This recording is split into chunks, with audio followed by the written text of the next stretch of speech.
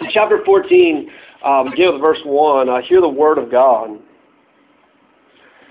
John writes, "Then I looked, and behold, on Mount Zion stood the Lamb, and with him the 144,000 who had his name and his Father's name written on their foreheads. And I heard a voice from heaven like the roar of many waters and like the sound of loud thunder. The voice I heard was like the sound of harpists playing on their harps. And they were singing a new song before the throne and before the four living creatures and before the elders. No one could learn that song except the 144,000 who had been redeemed from the earth. It is these who have not defiled themselves with women, for they are virgins. It is these who followed the Lamb wherever he goes. These have been redeemed from mankind as first fruits for God and the Lamb, and in their mouth no lie was found.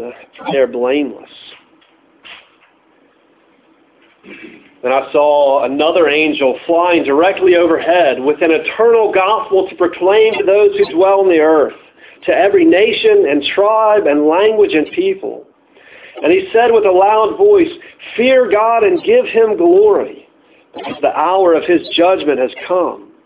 And worship him who made heaven and earth, the sea and the springs of water." Another angel, a second, followed, saying, "Fallen, fallen is Babylon the Great, she who made all nations drink the wine of the passion of her sexual immorality." Another angel, a third, followed them, saying with a loud voice, "If anyone worships the beast and its image and then receives a mark on his forehead or on his hand, he will also drink the wine of God's wrath, poured full strength into the cup of his anger. And he will be tormented with fire and sulfur in the presence of the holy angels and in the presence of the Lamb. And the smoke of their torment goes up forever and ever. And they have no rest, day or night, these worshipers of the beast and its image, and whoever receives the mark of its name." Here's a call for the endurance of the saints, those who keep the commandments of God and their faith in Jesus. I heard a voice from heaven saying, "Write this, blessed are the dead who die in the Lord from now on. Blessed indeed, says the Spirit, that they may rest from their labors, for their deeds follow them." Then I looked, and behold, a white cloud. And seated on the cloud, one like a son of man, with a golden crown on his head and a sharp sickle in his hand. And another angel came out of the temple, calling with a loud voice to him who sat on the cloud, "Put in your sickle and reap, for the hour has come, for the harvest of the earth is fully ripe." So he who sat on the cloud swung his sickle across the earth, and the earth was reaped. Then another angel came out of the temple in heaven, and he too had a sharp sickle. And another angel came out from the altar, the angel who has authority over the fire, and he called with a loud voice to the one who had the sharp sickle, "Put in your sickle and gather the clusters from the vines of the earth, for its grapes are ripe." So the angel swung his sickle across the earth and gathered the grape harvest of the earth, and threw it into the great winepress of the wrath of God. And the winepress was trodden outside the city, and blood flowed from the winepress, as high as a horse's bridle, for 1,600 stadia, which is about 180 miles. Then I saw another sign in heaven, great and amazing. 7 angels with 7 plagues, which are the last, for with them the wrath of God is finished. And I saw what appeared to be a sea of glass mingled with fire. And also those who had conquered the beast and its image and the number of its name, standing beside the sea of glass with harps of God in their hands. And they sing the song of Moses, the servant of God, and the song of the Lamb, saying, "Great and amazing are your deeds, O Lord God the Almighty. Just and true are your ways, O King of the nations. Who will not fear, O Lord, and glorify your name? For you alone are holy. All nations will come and worship you, for your righteous acts have been revealed." This is the word of the Lord to us.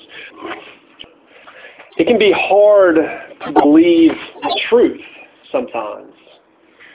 In fact, sometimes the hardest thing for us to be able to believe is the truth. For instance, the Gators right now, it's going to be really hard for them to believe that FSU is the top-ranked football team in the state of Florida. They see it on the AP poll, the ESPN poll, and they're just like, no, it can't be right. And they keep looking at it, or it's true, right? They get to imagine that all these Gators are getting together, and they don't really believe it. They see it's there. They know they're ranked 22. Miami's not even on the top 25 anymore, and go up several places from UF, and there's Florida State. Yes, that's right. That's us. But I'm sure as they get together and talk that they still don't believe that it's true. We're actually not only higher ranked, but the better team in Florida. And hopefully they'll get to experience that come the end of November. Sometimes it's hard to believe things that are true. Maybe we don't like them. On a much more serious note, I had a friend in high school, a guy who was anorexic. He really struggled with anorexia, and part of that disease is that it's hard to believe what's true. For him, when he was younger, he'd been like a bit on the hefty side. So when he hit high school, he started dieting. He says, "No, I'm gonna get my life together, get my weight together," and the dude lost a lot of weight. And I mean, just remember looking over one day and seeing him at school, and he just looked a lot more like a skeleton. His face was just sunken in. He was nothing but bones, and he got to the point where he was fainting and just didn't have the energy because he was dealing with anorexia. And everyone else who knew him could see it. And his friends would say things about it to him. He had the doctors telling him it's not safe for you to be like this. You need to gain more weight. It was true. He was way too thin. He was bones. But he couldn't see it. That's the things that doing. He looked at it and says, "No, I'm still overweight. I'm unattractive. I'm not where I should be." It was hard for him to be able to see the truth in order to believe it. Listen, sometimes our viewpoint becomes so warped that the truth, no matter how true it is, the truth just doesn't make sense. Doesn't seem like it possibly could make sense. Sometimes that's because of our own desires, our own experiences. Sometimes it's from the surrounding context that we're in or the culture around us. In chapters 12 and 13, as it talked about the dragon and the beast from the earth, the beast from the sea and the beast from the earth, we saw it was talking about Satan's work and exposing the lie of Satan as the liar who's offering victory, who's requiring worship, right? Requiring this worship of the beast. But the number's 666. You can calculate it. It leaves incomplete. And in 12 and 13, it talks about exposing the lie. In chapter 14, it gives a different angle on it that's encouraging us to embrace the truth. Truth is hard for us to believe. Encouraging us to embrace it and to hold on to it. You see, I mentioned the difficulty of it in verse 12. Here's the call for the endurance of the saints. It's hard to hold on to. It takes perseverance. Those who keep the commandments of God in their faith, their reliance on Jesus. Called to embrace the truth. Sometimes, from our viewpoint, the truth just doesn't make sense. You can think of the Roman Empire. For several centuries in the Roman Empire, the idea that Rome could fall was laughable. It made absolutely no sense that the Roman Empire, with all of its greatness, with all of its strength, could ever be defeated. Like maybe some Roman outpost somewhere, yes, there'd be wars going on out there. But for several centuries, it made no sense that the Roman Empire itself could fall. But now you can open up, Gibbon's 6-volume Rise and Fall of the Roman Empire. It's part of our understanding of history. Or the empires before that, the Babylonian Empire. Daniel 5 talks about the night before the Babylonian Empire fell to the Medo-Persian Empire. Belteshazzar, one of the kings, is feasting. They've got no worries. They're just celebrating what they have. And the fall comes. Listen, in our culture, the gospel makes no sense. It doesn't. The gospel seems much more like nonsense, right? To say that there was a man who was God, and he lived, and then he was killed. He was executed as a criminal, and then a few days later he came to life. And all of this is to rescue us. Like, it's just a little odd. Like that's the God. That doesn't make a lot of sense to us. Why do we need being rescued? What's this saying anyway? And man is God. Even the idea of God in our culture generally seems kind of small-minded. It seems ignorant. You're just maybe stuck in the tradition of yesteryear or of your upbringing. But that in our science, in our time, we've advanced beyond that. We can set our own destiny. Yes, you need to have some spiritual focus, something that encourages you. But to say that this is true, that there's some God who made everything and rules everything and is going to judge everything, it seems more like nonsense in our culture. Listen, sometimes because of our desires, our experiences, sometimes because of just the prevailing beliefs around us, it's hard to believe the truth. The book of Revelation, these passages are giving us a vision that exposes the lie and calls us to embrace the truth and to hold on to it. We're going to look at three different sides of that, just kind of tracking through the passage. And the first of those things is to look at true worshipers. In the first 5 verses of chapter 14, Revelation, it gives us a vision of true worshipers. This 144,000 there with the Lamb. Now, I've been called out about this, so I'll admit it publicly that I did not expect FSU to win on Saturday.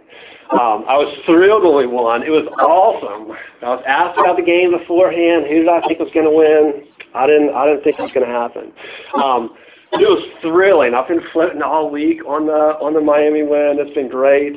45-17. Happy 45th, Jimbo Fisher. It's great. One of my favorite parts of the game.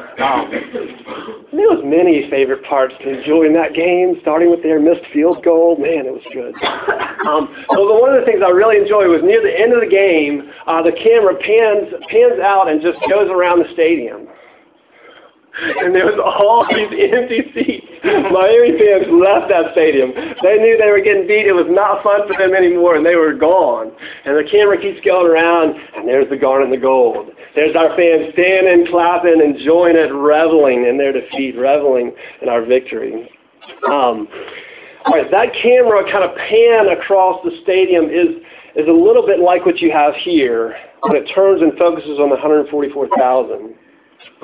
This is coming in part of this whole vision or this whole section from 12 to 15 where we read this. It's been talking about the dragon and the beast from the sea and the beast from the earth. These beasts that are deceiving all who dwell on the earth, right? And then those who aren't going along with it are being killed or being gotten rid of.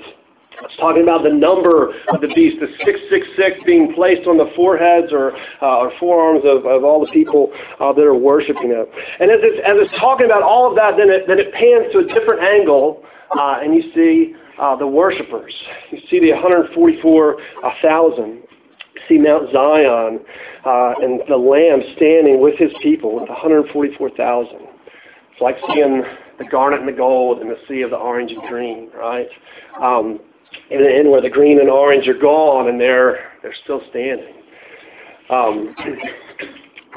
When we're surrounded by the lie and the seeming victory of that lie, we need some reminder of the actual truth.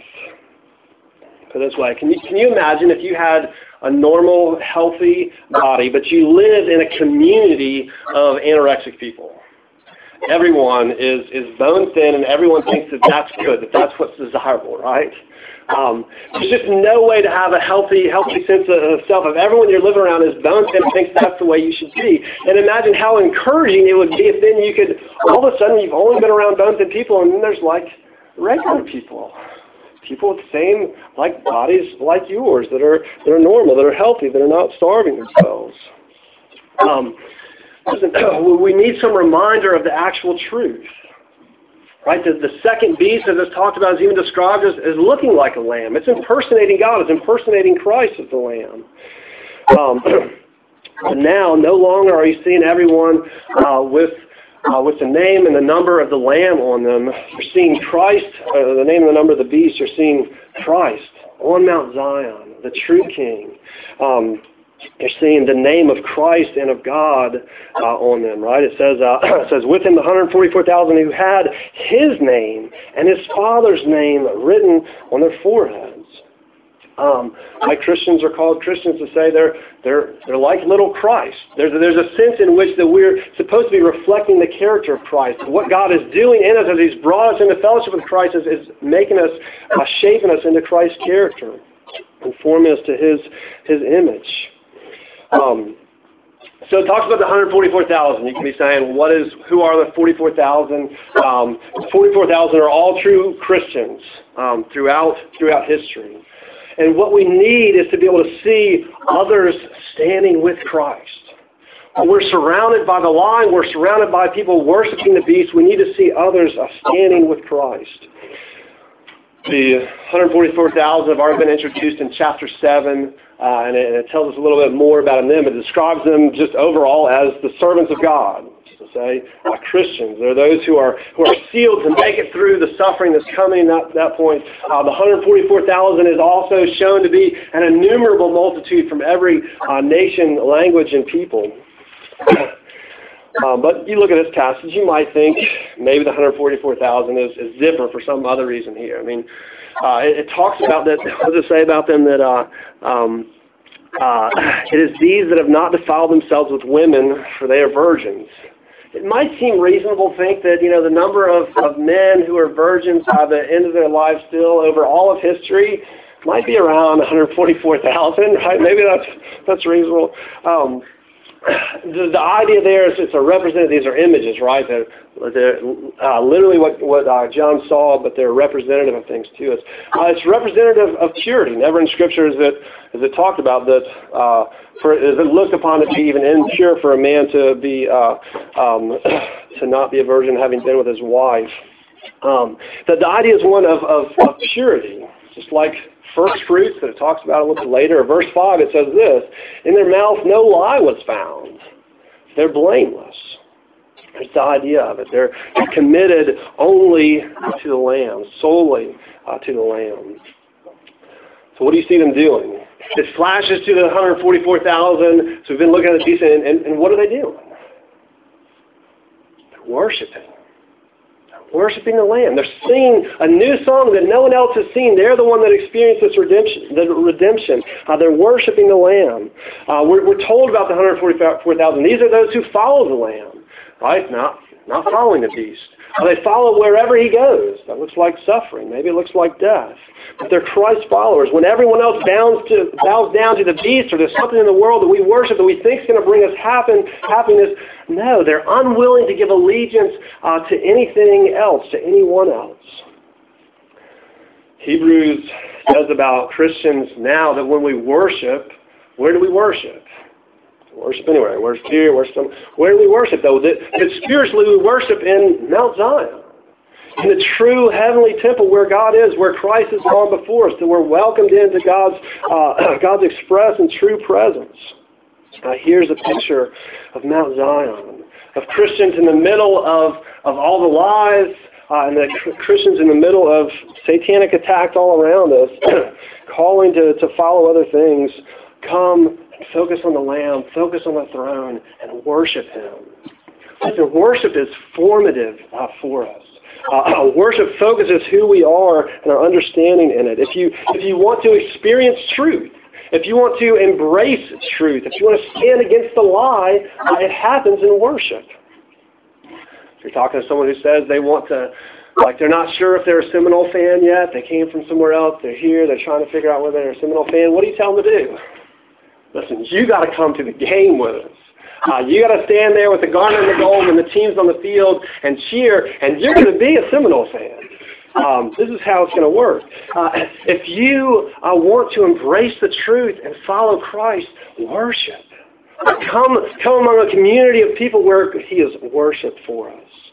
It should be formative for us. It should be the things that we're focused on. But the win over Miami has made a difference for my week. Probably revealed something not good.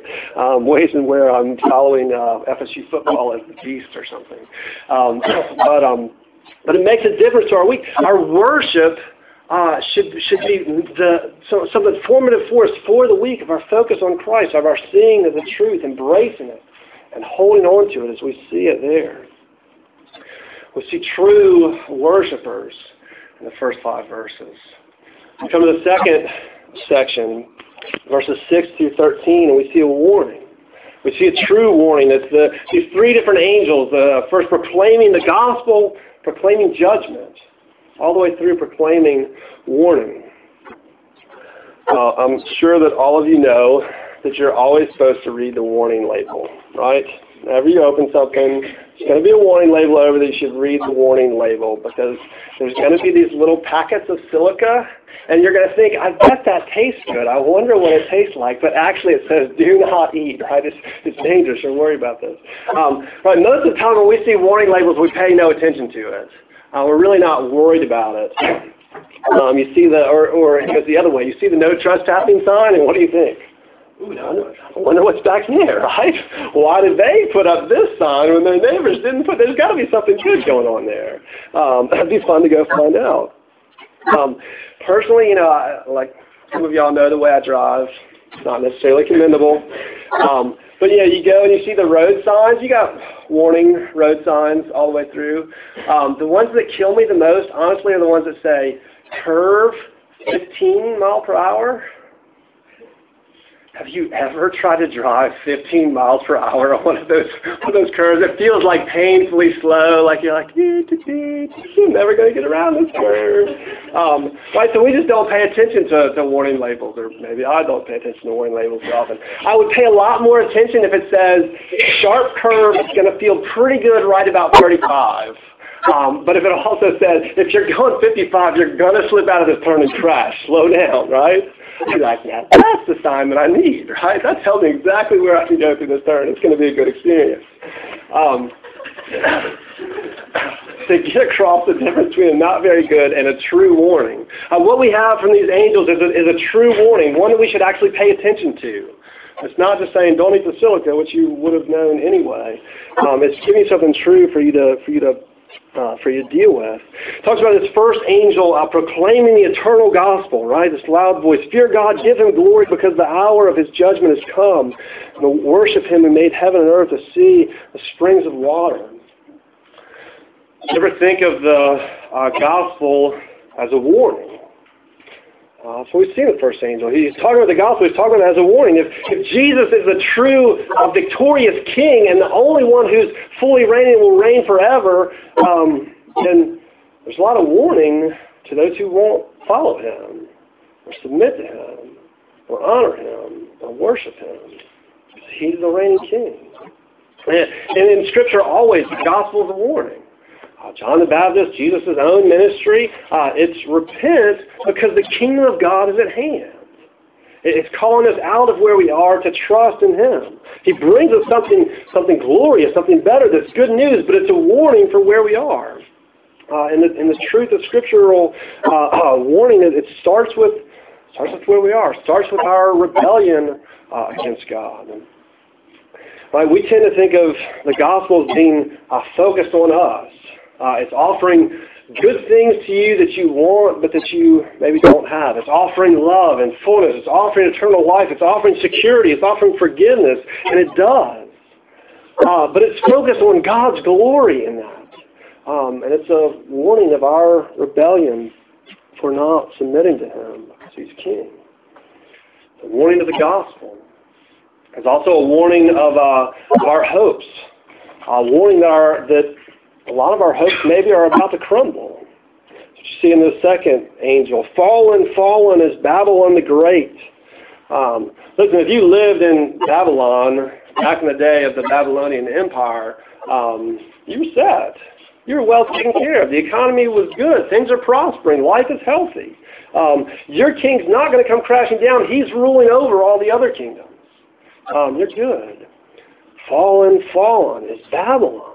Babylon the Great. It seemed like it could never fall. Babylon would be one of those things where you would see one of the, in the book of Daniel, Babylon is one of those beasts, that the beast in Revelation 13 is representing any conglomeration of these beasts, of these institutions that we trust in, institutions that we trust in to bring about our happiness, to bring about our security, to bring about that we're resting in. And it's telling us that not to trust in those. They're going to crumble and fail. People who are trusting in their money or in economics over the past several years lost a lot. It's been difficult. You can trust in your job and success and in looks and your ability and whatever you might be able to make for yourself. You can trust in FSU football. It's got its right place. You should be a fan of FSU. You can trust in FSU football that that's going to be your satisfaction. And then comes the lost decade, and it hurts for a while. It's going to crumble. Hopefully it's rising back up. Not as the beast.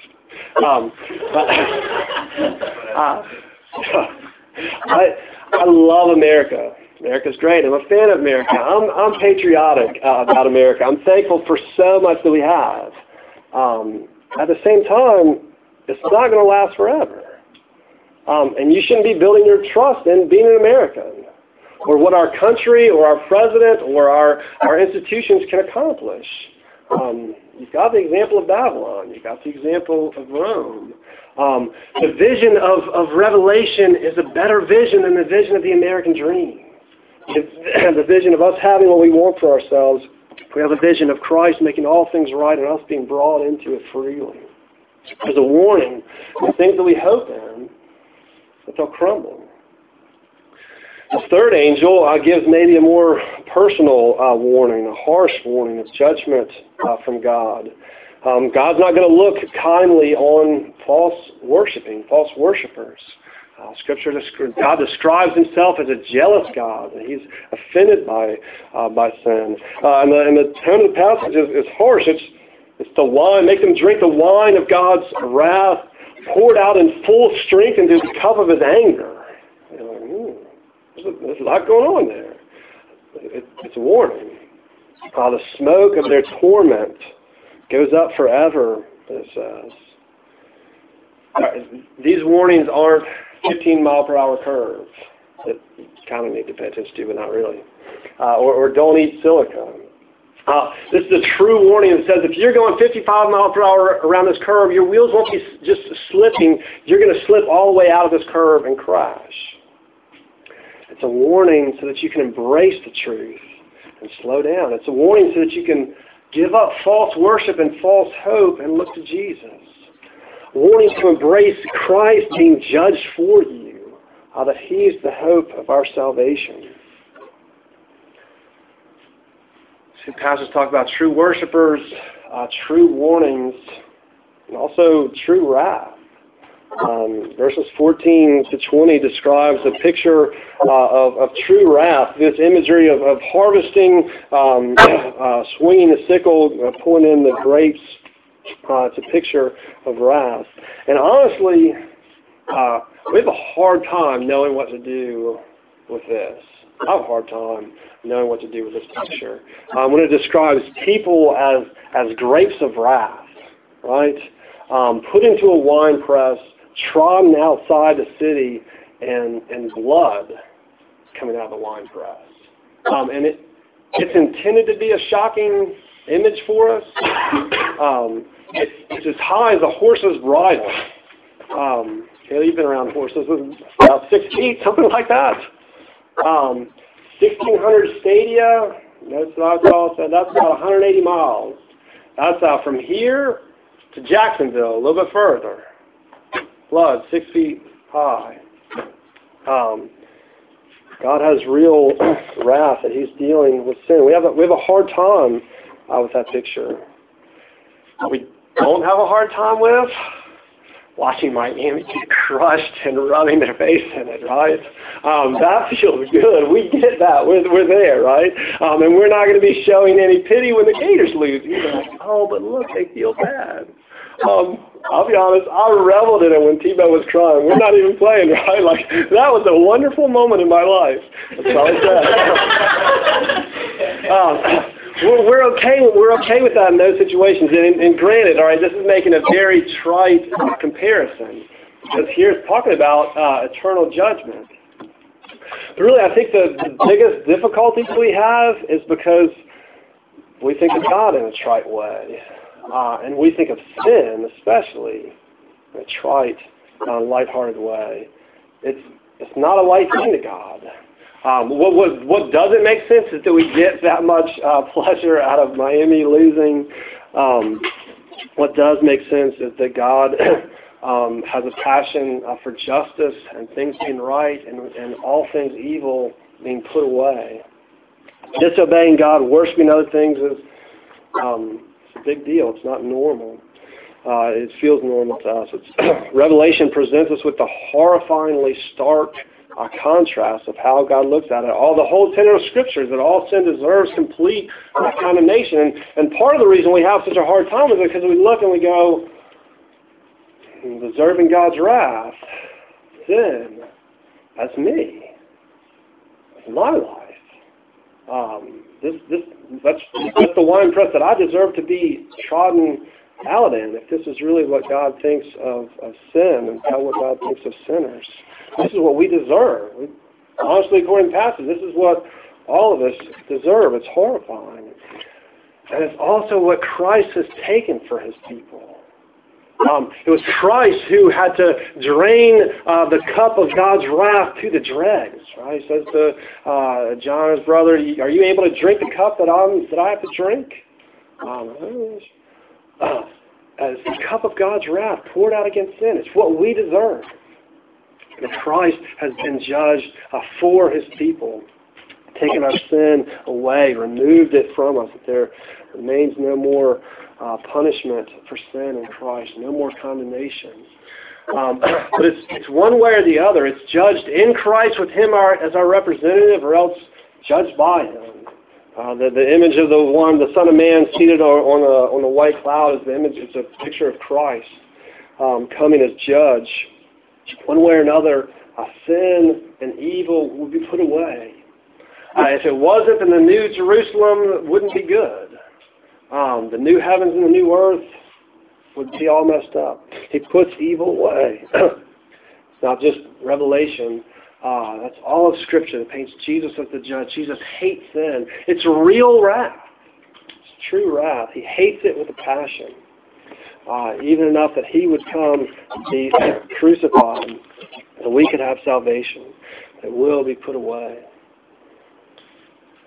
Listen, sometimes the hardest thing is to believe the truth, to embrace the truth and be able to see it from our own desires, our own experiences, the culture around us. One of the hardest things is to see the truth. In the Gospels, Jesus calls out to us with the truth. In Revelation, it calls out with the truth. In the Gospel, Jesus says, enter by the narrow gate, right?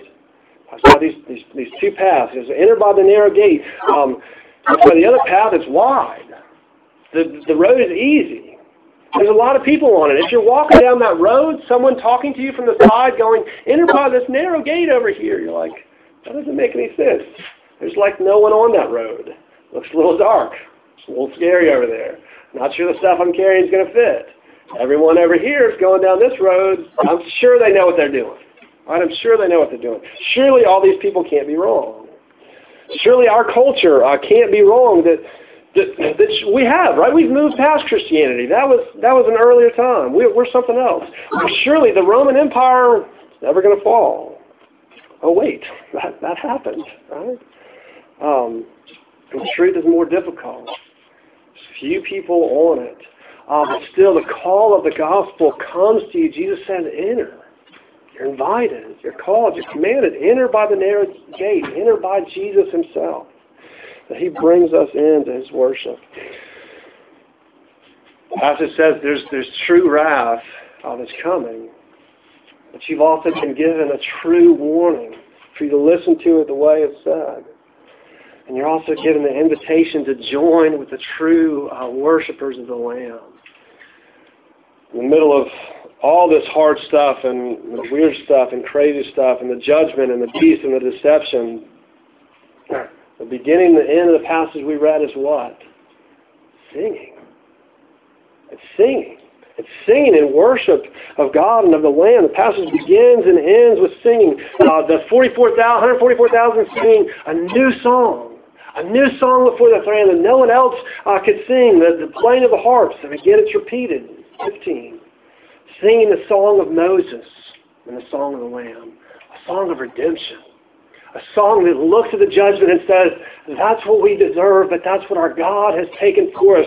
This Lamb who is standing as though slain because he underwent death for us and has brought us into his kingdom. And we sing to him. We worship him for his power, his majesty, his love to us, and the cost that it was to him. Or as it puts it, worshiping God for his righteous acts. His righteousness in the redemption of his people, calling them to himself the death of his Son. His righteousness in the judgment of his enemies. And it says all nations will come and worship. And I want to encourage all of you, all of us, to embrace that truth in worshiping the Lamb and singing to him songs of the redemption that he's promised to us, of the future that he calls his people to live in light of now.